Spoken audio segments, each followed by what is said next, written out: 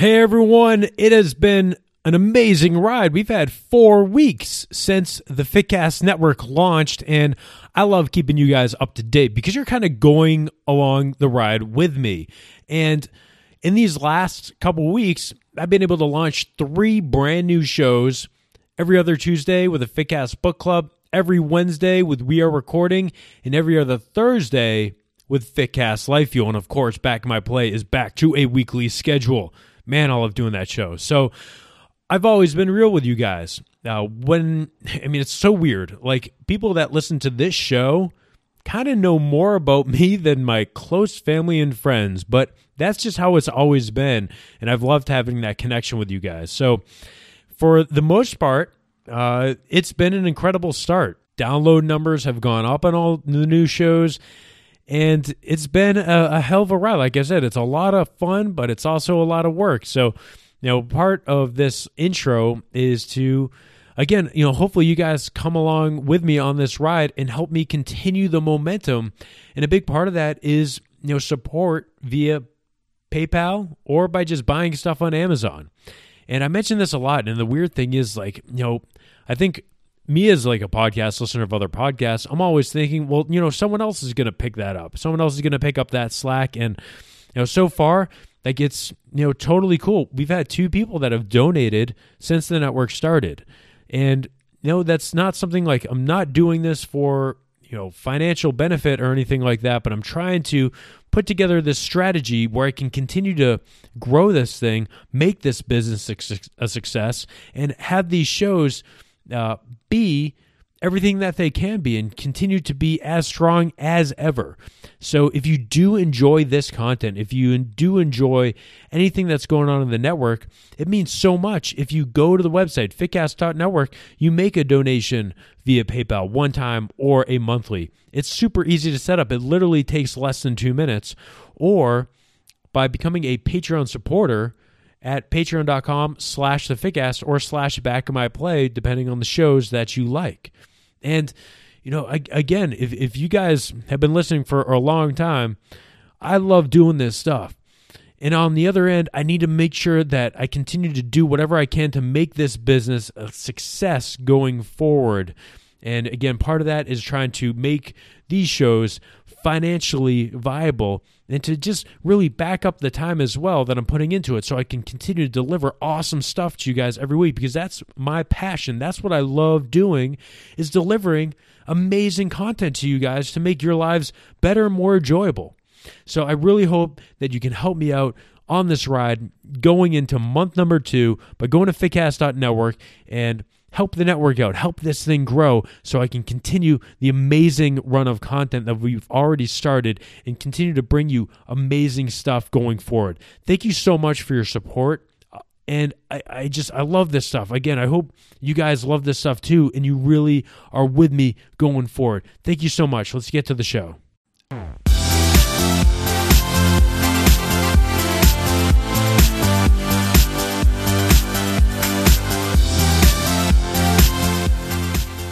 Hello and welcome back to the Fitcast. My name is Kevin Larrabee, and I'm very happy to have back on the show. It's been a little bit over a year, but it's great to have Greg Robbins from Cressy Sports Performance and thestrengthhouse.com. Greg, how you doing?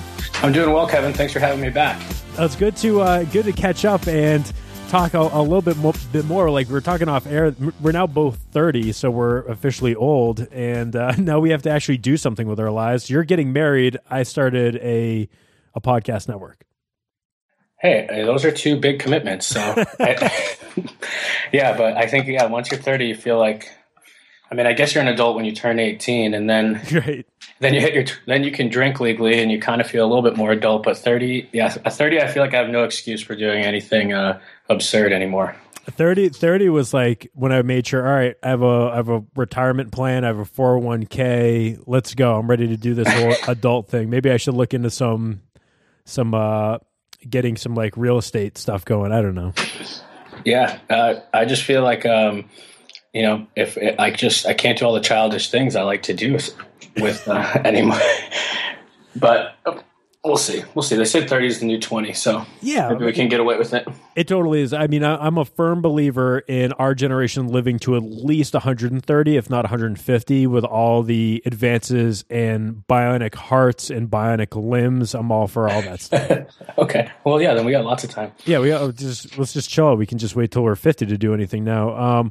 But yeah, it's funny that I'm talking to you today because I talked to Pete Dupuis earlier, of course, also of Cressy Sports Performance. And like one of the things that we were discussing is kind of the great thing at Cressy Sports Performance where you not just have like that brand, but then you also have different staff members that are really branching out and creating their own brands with whether it's you with like the Strength House or other members of the gym doing their own thing. I know he had a post even maybe it was like 2 months ago kind of showing, look at all these great brands that are kind of growing out of Cressy Sports Performance.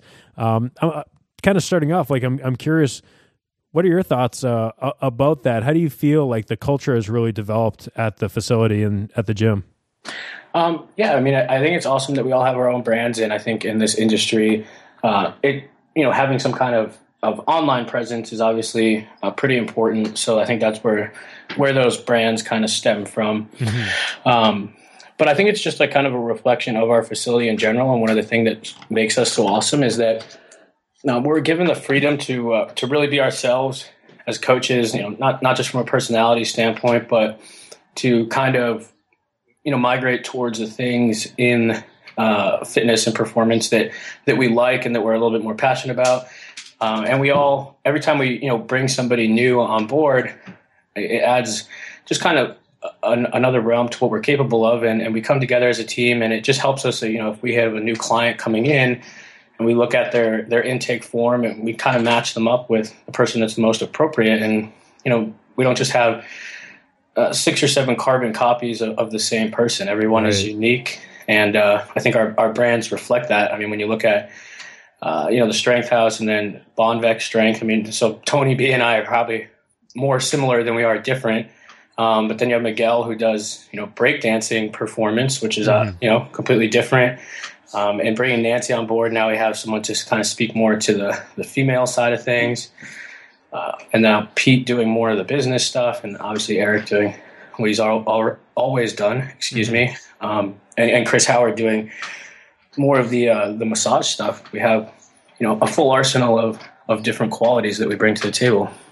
Yeah, it's really a hell of a lineup that you guys have over there now, and really just developed a great staff, not only, of course, at the main facility out in Hudson, but also now down in Florida as well, where Eric gets the great benefit of spending the terrible New England winters down in Florida now, and then coming back up where it starts to, warm up a little bit. But he's the boss, man. He gets to do that. It's great. Yeah. Yep. It's not a bad gig. No, it's not at all. So kind of, if you guys haven't listened to that previous episode with Greg, I definitely recommend going back and checking that out. Training the Big Three has been one of the things that you've been focusing on in terms of speaking, and also you actually co-wrote a great guide that I got to check out.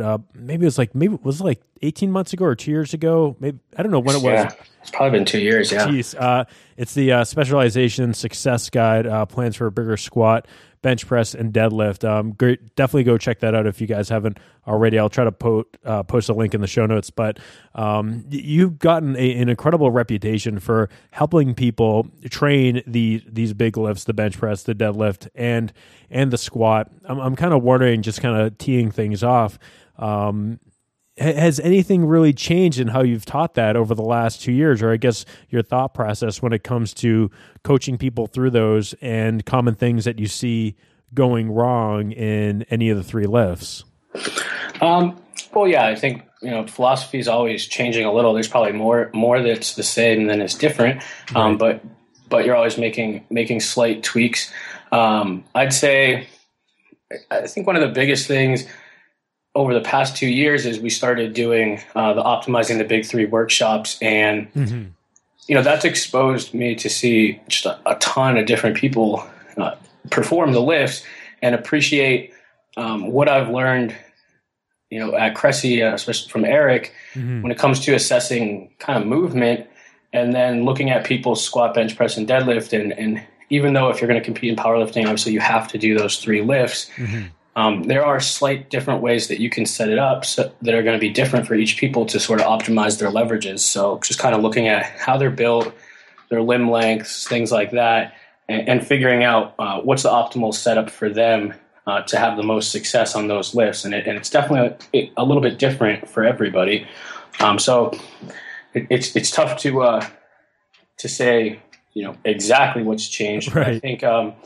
I think I definitely individualize more how I'm setting up the lifts and how I'm thinking about them for people than just saying, this is the best way to squat, this is the best way to bench press, this is the best way to deadlift. I think what we look at are there's a few constants in all the lifts. So for the squat, for example, optimally the bar is always going to stay over the midfoot throughout the whole lift, and the movement is going to come from the hips, the knees, and the ankles. And so, knowing that, we can teach people how to properly position their torso and brace their core, so that really when it comes to descending into the squat, there's only one way to go, and that's the right way. Because if you're not getting spinal movement, then your hips are just going to flex down into the right position. And if you can position the bar, whether it be a high bar position, a mid bar position, or a low bar position, if you can position that correctly and position their stance width correctly, and then teach them how to brace the core right, everything will just fall into place and the bar will stay over the midfoot. And that ends up looking like a different squat for everybody.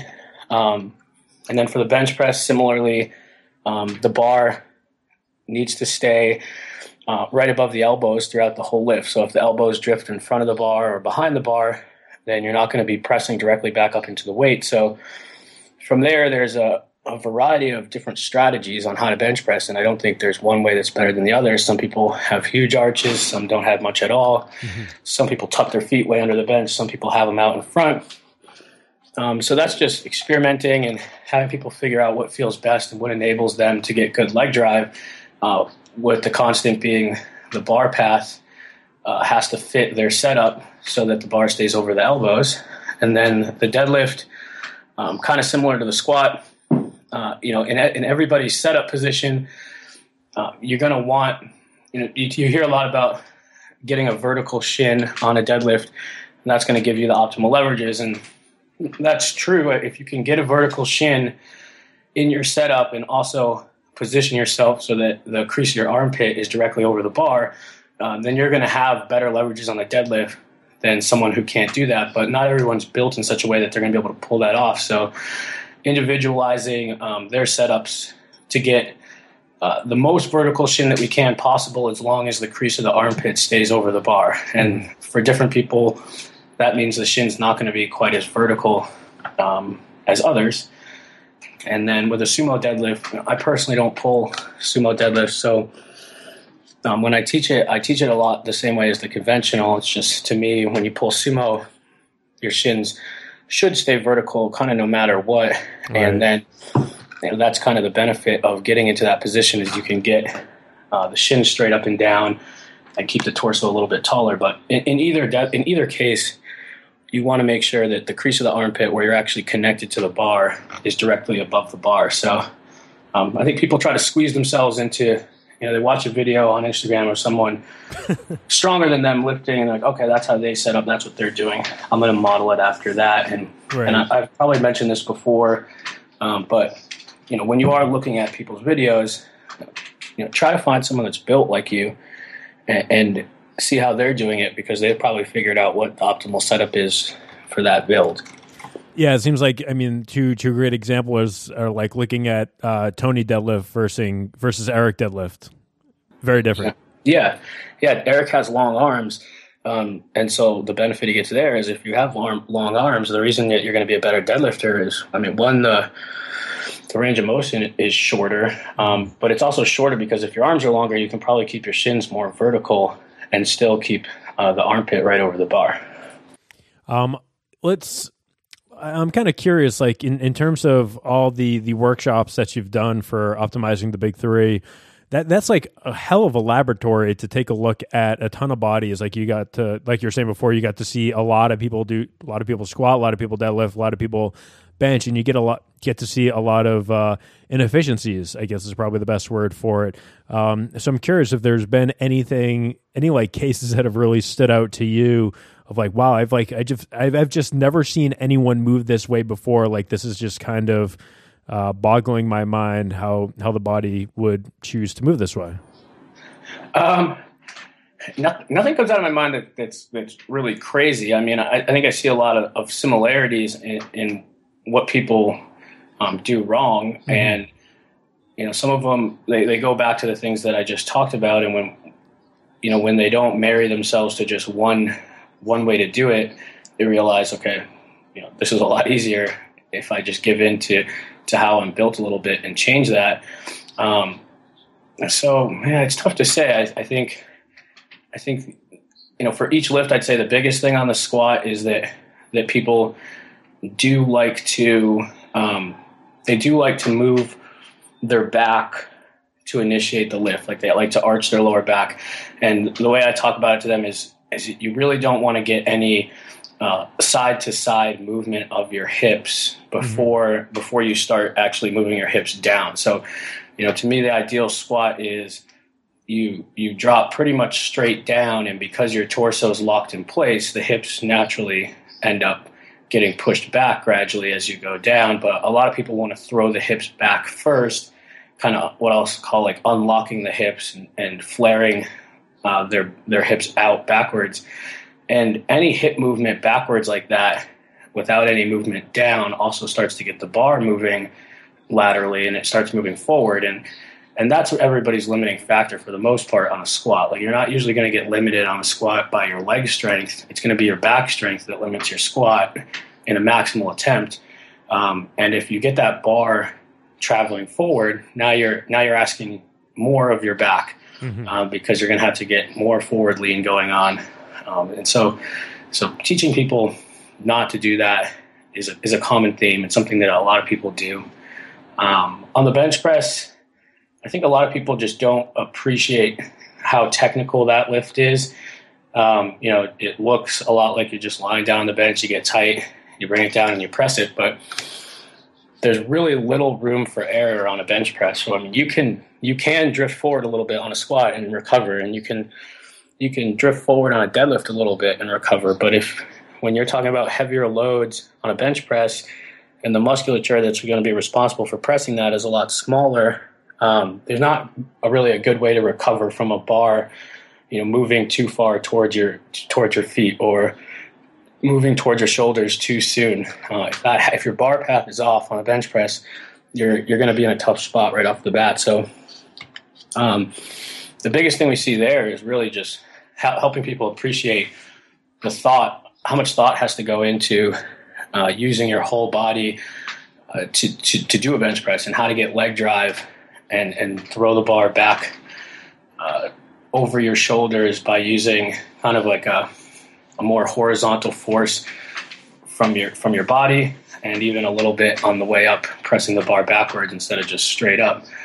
And then on the deadlift, I'd say a lot of people don't appreciate or haven't figured out yet how to leverage their body against the weight on the bar. So they will get into a position that to the eye looks great, but as soon as they pull and all of a sudden they have to have this load in their hands, everything kind of falls apart. And I think what happens there is their setup looks good to the eye, but if you went over and could make the bar just disappear all of a sudden, they would still be in that exact same position, and that's not really what you want. You want to try to leverage the bar, kind of wedge yourself against it, so that if the bar disappeared, you wouldn't be able to hold the position you're in anymore.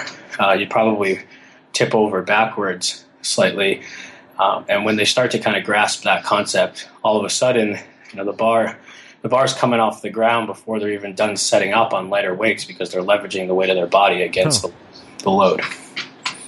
Okay, cool. Well, sorry, I'm taking some notes. Okay, so I apologize because I have to bring this up, because I did some recon with Pete today, and I was saying like, oh, Pete, anything that you think I should bring up with Greg, like just for the show, and he brought up, maybe you should mention Marty Richards. Who is Marty Richards, and how is he, or what's his role in your business?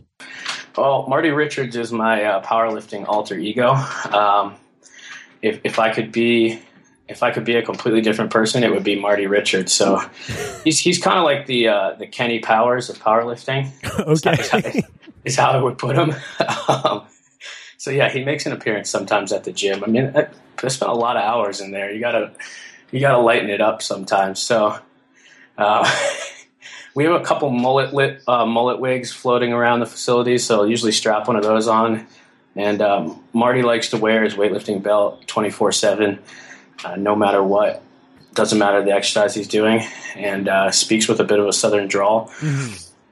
But yeah, it's a privilege to really actually get to meet Marty Richards. So if you've been lucky enough to meet him, then good on you. If you haven't met him yet, then you have something coming to you. Hey, that's a hell of a great idea. Just keep that weight belt on so you're fully prepared to go for a 1RM, at any time.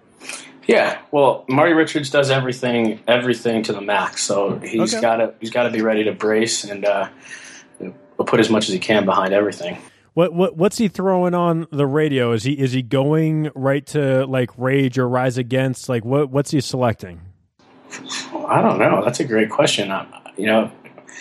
If I was in character for Marty Richards, I think he'd mix it up, but you'd be surprised. I think he'd probably be into some kind of some southern rock. Probably would be his go-to. Maybe some Skynyrd.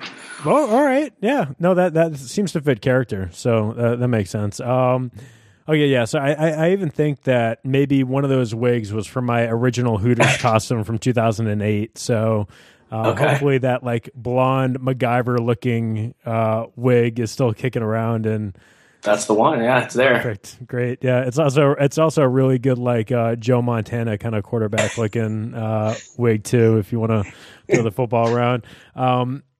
Okay, and I wanted to talk to you about off day stuff, because you have people that are training for strength, like their goal is to just get stronger. They could be training 3 days a week, doing something that is more of like a full body split, or your 4-day kind of upper lower split.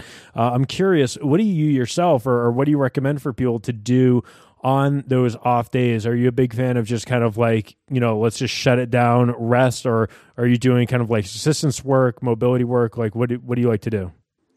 It varies. I think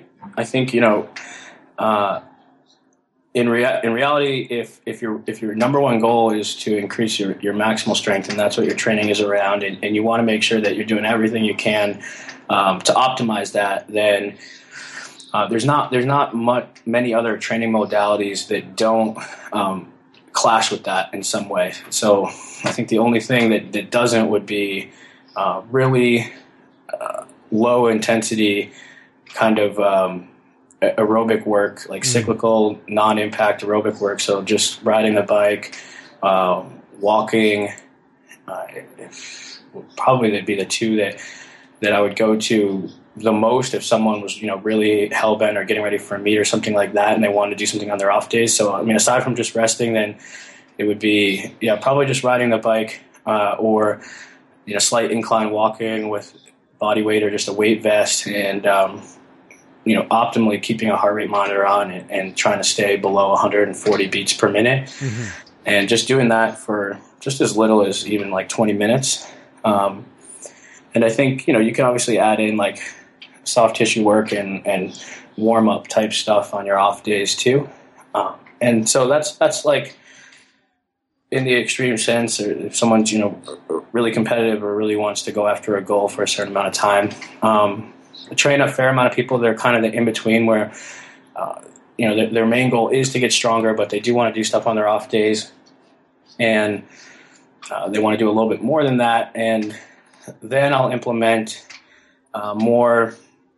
some running stuff and a lot of sled stuff. Mm-hmm. And even in both of those cases, basically two philosophies. If it's going to be intense, then it needs to be really short.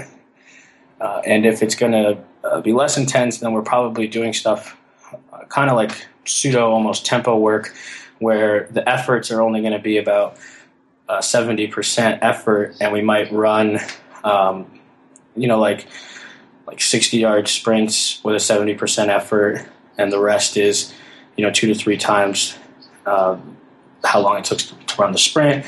Or we might do something similar with the sled. Push at varying distances. The longer the distance, then the load's going to be really low, like an empty sled for 40 yards or 50 pounds for 40 yards. Mm-hmm. Again, just marching it at about 70% effort. So like a lot of times what I'll do is we have about 40 yards of turf at our facility. So I'll have somebody put about 50 pounds on the sled, march it at about 70% effort, 40 yards, and then do a brisk walk back to the other side, 40 yards, back to the sled, another 40 yards, and then push the sled again and do that for anywhere between 10 and 20 trips. And then, so, I mean, it kind of varies. Like, it depends on people's goal and how hell-bent they are on really wanting to maximize their training. And the more they want to maximize it towards maximal strength, then the less we're going to do on those off days from an intensity standpoint. I'm curious for, I guess, right now at CSP up in Hudson, are you guys working with any people that are kind of exclusively getting ready for meets and stuff like that?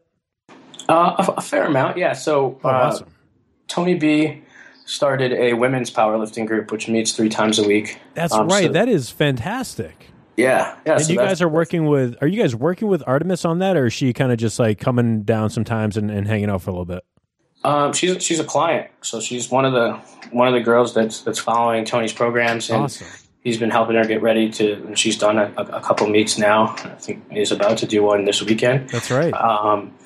Yeah, so she comes down. She's a little further away, so she comes down like once a week and does the rest on her own. And then we have some girls that are more local that come all 3 times, and then we have a handful, probably like 5 other general clients who are training for meets, both boys and girls. Mm-hmm. So yeah, it's catching on. I mean, I think it's something, powerlifting is something that's become more popular, and with having Tony B and I on staff, and obviously we're into it, people have found us and are coming down to train. So yeah, we have some strength athletes now at CSP. That's awesome for that women's group. What does it kind of look like in terms of demographics right now? As far as like the ages of the women, yeah. Well, I'm kind of going to just give it a guess, which hopefully if they're, listening, doesn't get me in trouble. But just undershoot it by 10 years. You got some 9-year-olds. I'll just give it mid-20s to mid-30s, somewhere in there. Awesome. And then we have 3-4 other female clients who sometimes go to that group, sometimes come during the day, that are more in their early to mid-20s. But yeah, I'd say that's probably the demographic. That's awesome. Are you guys, do you have like a separate men's group as well for just kind of getting ready for meets and stuff like that? Or is it more of just like people are coming in separately throughout the day? Yeah, all the men is just coming in separately throughout the day. We don't have a men's powerlifting group at this moment. That's fascinating. I've always been like, curious about kind of putting, groups together and kind of seeing like what groups work better. I don't know if just like in terms of women, like it is just like a much more open environment for support and people working together. I mean, I'm just kind of pulling that out of my ass, but it is kind of fascinating to see the great group that you guys have been able to put together in terms of the females, and that's just really, really awesome to see. Yeah, I know. I think it's awesome, and I hope it keeps growing. And yeah, it meets 2 weeknights and then on Saturday afternoons. So if you're a female and you're in the area, I would definitely encourage you to check it out.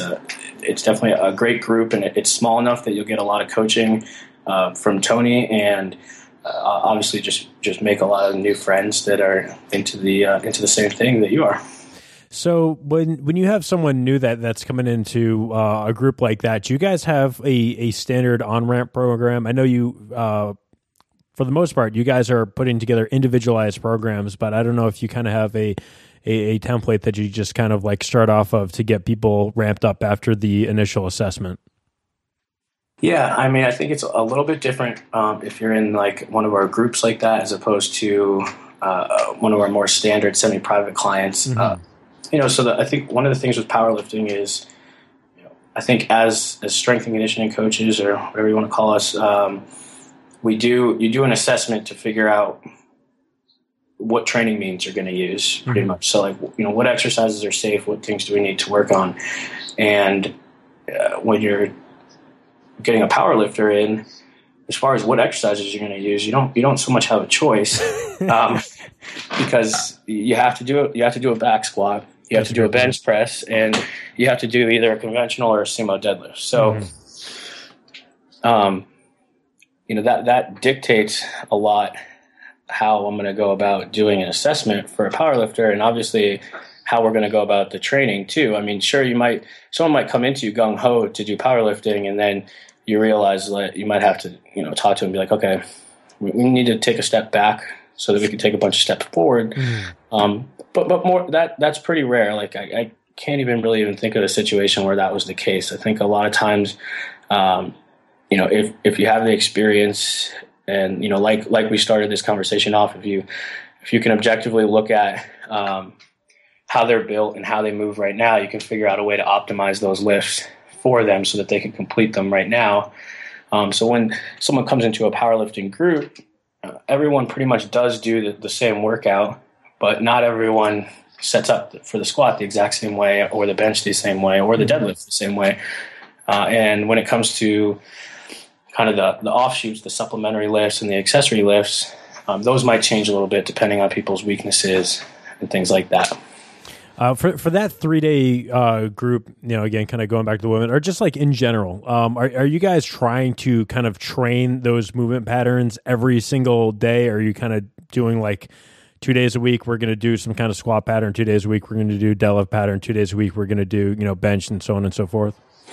Yeah. So when Tony started the group, he came up to me and that was the first question he asked. He goes, "Hey, how would you go about the training for this?" Doing it 3 times a week. And it didn't even take any thought that I instantly just said I would squat, I would bench press, and I would deadlift every single session. Yeah.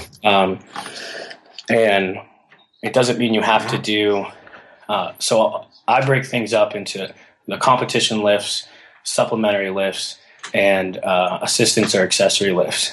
And so your competition lifts are obviously squat, bench press, and deadlift, exactly how you're going to do them in competition, including any kind of supportive gear you're going to wear. If you're going to wear a belt, if you're going to wear knee sleeves, that's your competition lift. And then supplementary lifts are any lifts that either directly transfer to strength gains in your competition lifts, or directly transfer in technique improvement to your competition lifts.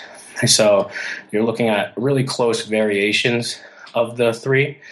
And so when you set up a 3-day-a-week template like that, you might have a squat day, a bench day, and a deadlift day as far as you're going to actually do the competition lift, or just a very, very close offshoot of it, like maybe just not even wearing a belt or doing a pause or something like that.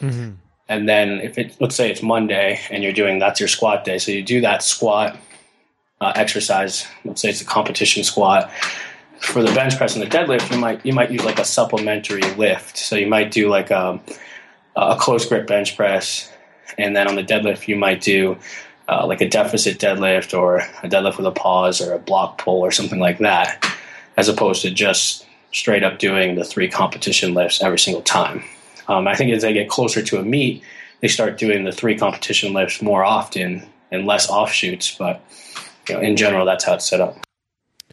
God, yeah, that's a hell of a setup. That's kind of, that kind of seems like what you would almost want to do if you have 3 days available to train during the week, and your goal is to get stronger. That sounds like a pretty damn good setup for it. Yeah, and I think specificity is king, and so the closer you are to closing in on maxing out or doing a competition, the closer your training should mimic that.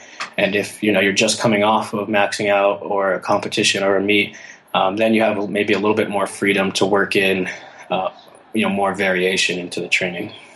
So if you have, like, we have a lot of people that listen to the show that kind of have they will prioritize their gym time. Like if they want to get in the gym 4 days a week, 5 days a week, they're going to do it. So I know this is like a super general question, but for people that are looking to they have a goal of just getting strong as hell, are you going to advise them to train 4 days a week, being that they're perfectly healthy, where this is the optimum, like 25-year-old person that walks into the gym, no injuries, no movement disabilities, it's just straight up, they're ready to go and they want to get stronger? Are you going to kind of, point them towards let's train 4 days a week and do like an upper lower split? How do you like to set it up?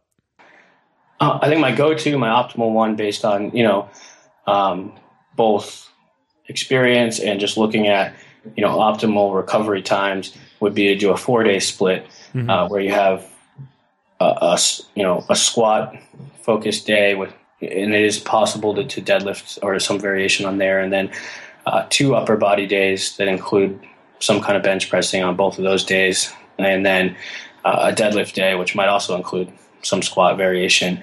And then I would say I'll always start like from that 4-day setup. And then if you want to, I do like frequency. So even in my own training with other people, I've had people train up to 6 days a week, but it doesn't change the overall volume. So I would almost program it out at 4 days and then chop it up into 6, if that makes sense.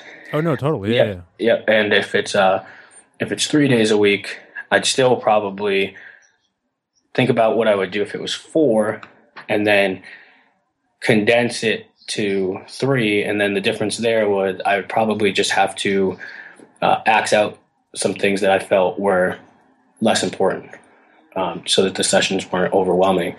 So, like if 4 days a week might give you the opportunity to do more of like the smaller stuff, and you might just have to get rid of that. But I wouldn't bring the volume on the main lift down because I'm doing 3 days a week. I would take the volume that I was going to do on the main lifts at a 4-day a week program, do it in 3 days, and then what you're losing there is probably a little off the back on the assistance work stuff.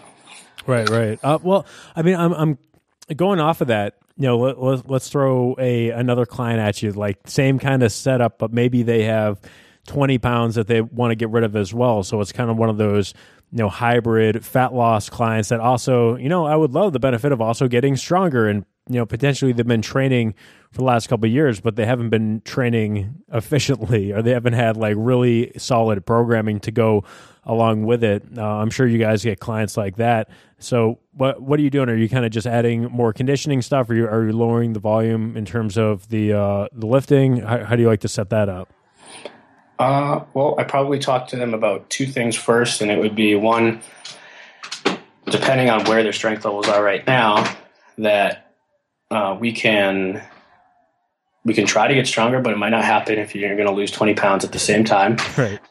So it might be more of like, hey, let's try not to get any weaker while we lose 20 pounds.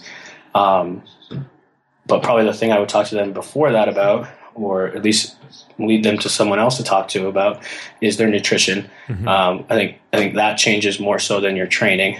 But yeah, I mean, you gotta ask enough questions to figure out what's the most important to them. Is it losing 20 pounds, or is it getting stronger? Because those 2 things don't always go hand in hand. Oftentimes they don't go hand in hand at all. So, I would say if it ends up being that they really wanted to lose 20 pounds, then yeah, the training's going to change a little bit. It's going to, the reps are probably going to be higher. We can still do some of the, we're still going to do the big lifts, but we're probably going to do less on the lower rep, higher intensity, more like neural side of things, and do it more towards the mid rep range, and pay strict attention to rest intervals and things like that while they get their nutrition in line. Kind of breaking things up a little bit. I'm curious, outside of what you guys are doing at CSP, whose stuff do you like to read? Whose stuff do you like to kind of look at in terms of what other people are doing in the industry, and how it could influence, possibly influence what you guys are doing? Yeah. So, I mean, most of the people we're working with is obviously going to be more on the sports performance side of things. Mm-hmm. So as far as who I'm looking at there, I mean, I've always really enjoyed the stuff that Nick Winkelman puts out. I kind of like listening, like going back to some of the same guys and revisiting it. Like Buddy Morris is somebody that I look at a lot of stuff that he puts out. I'm a big fan of looking at like a lot of the older texts from Furko Shansky. Mm-hmm.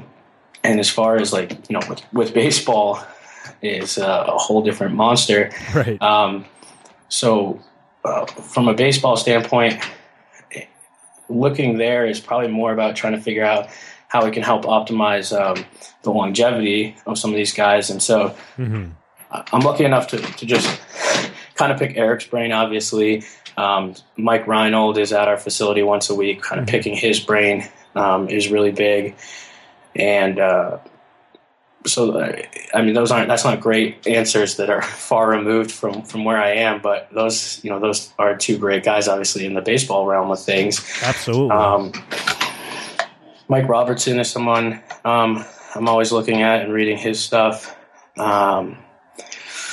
I'd say, yeah, those are probably from like a sports performance side of things, some of the guys that I'm looking at the most and figuring out. But I mean, I don't know. I kind of pick around and see what falls in my lap and just kind of, it varies, I guess, at who I'm reading and looking at. Yeah, I mean, well, that's a pretty good lineup. Like you mentioned, people like especially like Mike Reinhold. We're super lucky to have him in the area of Massachusetts.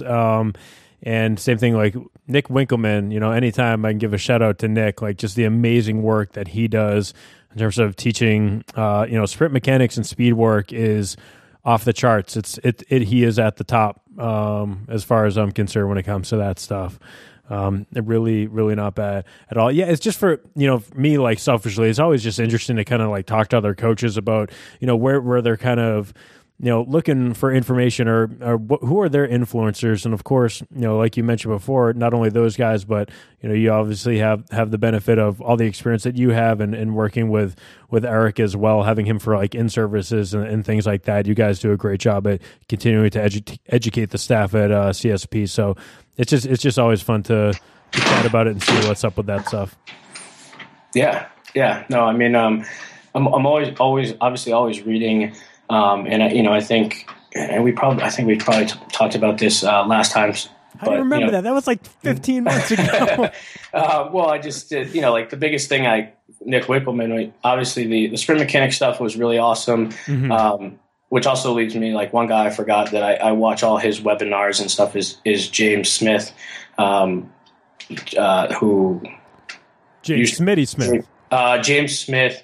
James, if you go back to like really old Elite FTS logs, James the Thinker Smith. Oh, the Thinker. See, this is the problem. There's too many Jim Smiths and Jim Smitty Smiths. There's too many of them. Yeah, you throw another curveball in there. I mean, one of my good friends who doesn't put himself out there online a lot, but coaches in the area, is also named Jamie Smith. Perfect. And he's he's been a close friend of mine, and he owns a place called the University of Strength, and I always pull a lot from talking to him.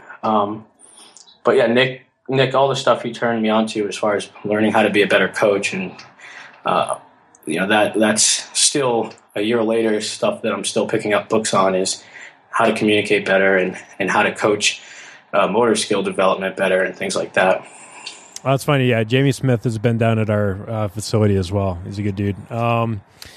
So, there's a couple things I just want to hit on before we kind of start wrapping things up. Is kind of seeing where your mind is at, kind of going into the summer. We have for you, this is kind of like the downtime in terms of baseball is going on right now. So like I was talking to Pete a little bit about this, like things kind of calm down a little bit at the facility. So what do you like to do, when you do have that downtime? Are you kind of looking at other markets to try to bring into the gym? Are you using that time for more continuing education? How do you like to use that time?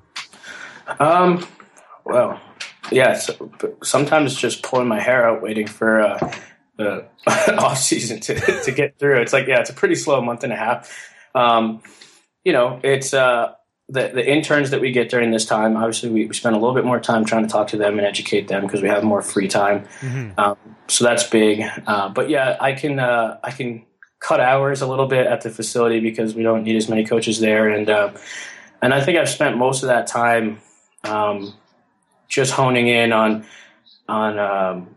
I train a fair amount of people through the Strength House online, doing mostly kind of powerlifting based big three stuff. So that keeps me pretty occupied. I mean, writing all their programs and watching their videos and stuff like that.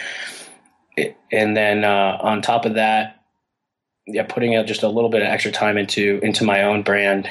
I think I obviously really like the brand that I've created with the Strength House, but one thing that I noticed is, it speaks very well, obviously, to the people that really want to get after it and get stronger. But I have a wealth of experience now in training baseball players, and It's not, obviously the best forum for that. So kind of hopefully here in the next few months, kind of develop a second portion to the site where people can go two ways. One way to do more of the traditional stuff that I've always talked about on the site, and then another one to do more of strength and conditioning for baseball, and in particular for catchers.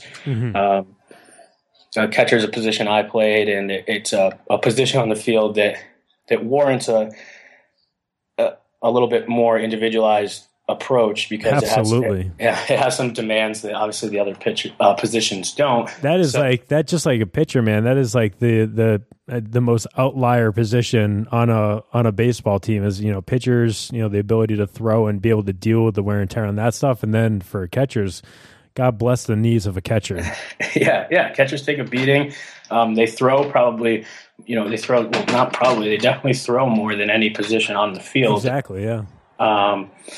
And they have work capacity demands that no other position except for maybe a starting pitcher has, where they do need some more on the energy system development side of things than the other positions do.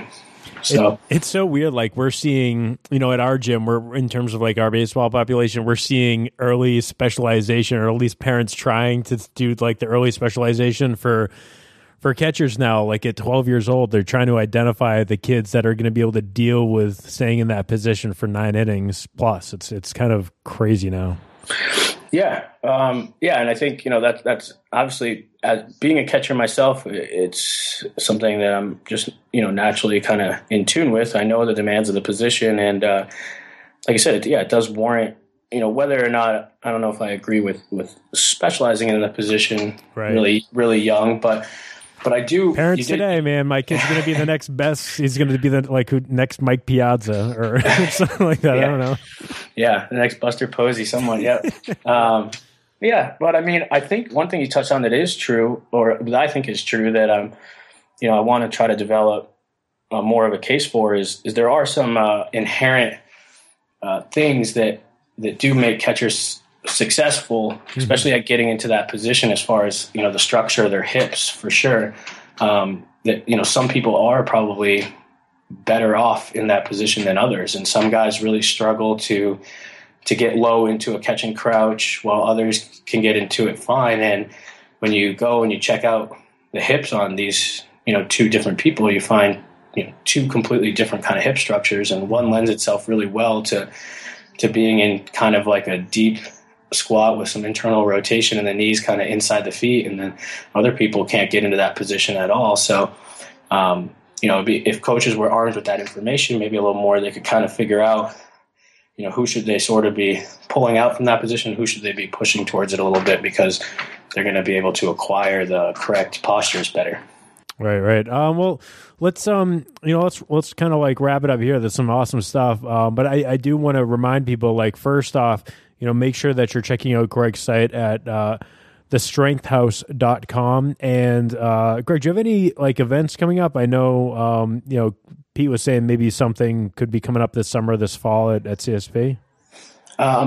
Well, we don't have anything scheduled for CSP yet, although it is overdue that we do a big 3 there. So yes.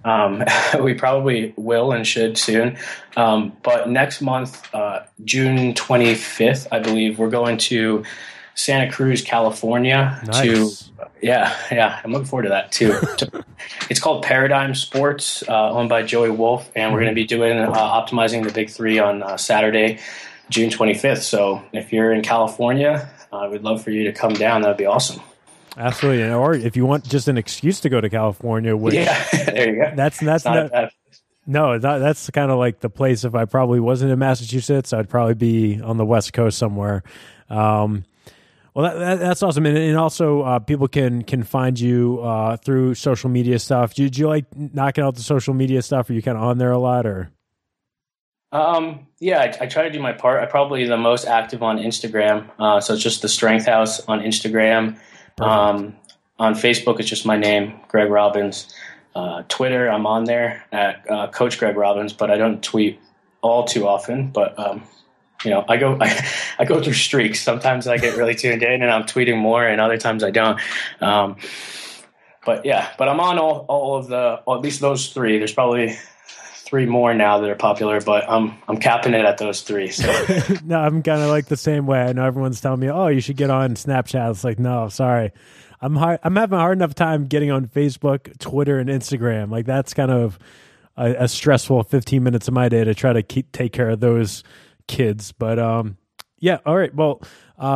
Definitely, if people want more information on Greg's stuff, go use the internet. Go to thestrengthhouse.com. Use Instagram and continue to follow what he's doing, because he's doing some awesome stuff in terms of programming and the coaching that he is doing over at Cressy Sports Performance, and of course over at his website and through his workshops as well. Go and check those things out. I've heard nothing but great things. So, and hopefully you guys are going to do another seminar towards the winter, but again, you got to get on Pete to make sure he gets that stuff scheduled so we can get some time to register for that stuff.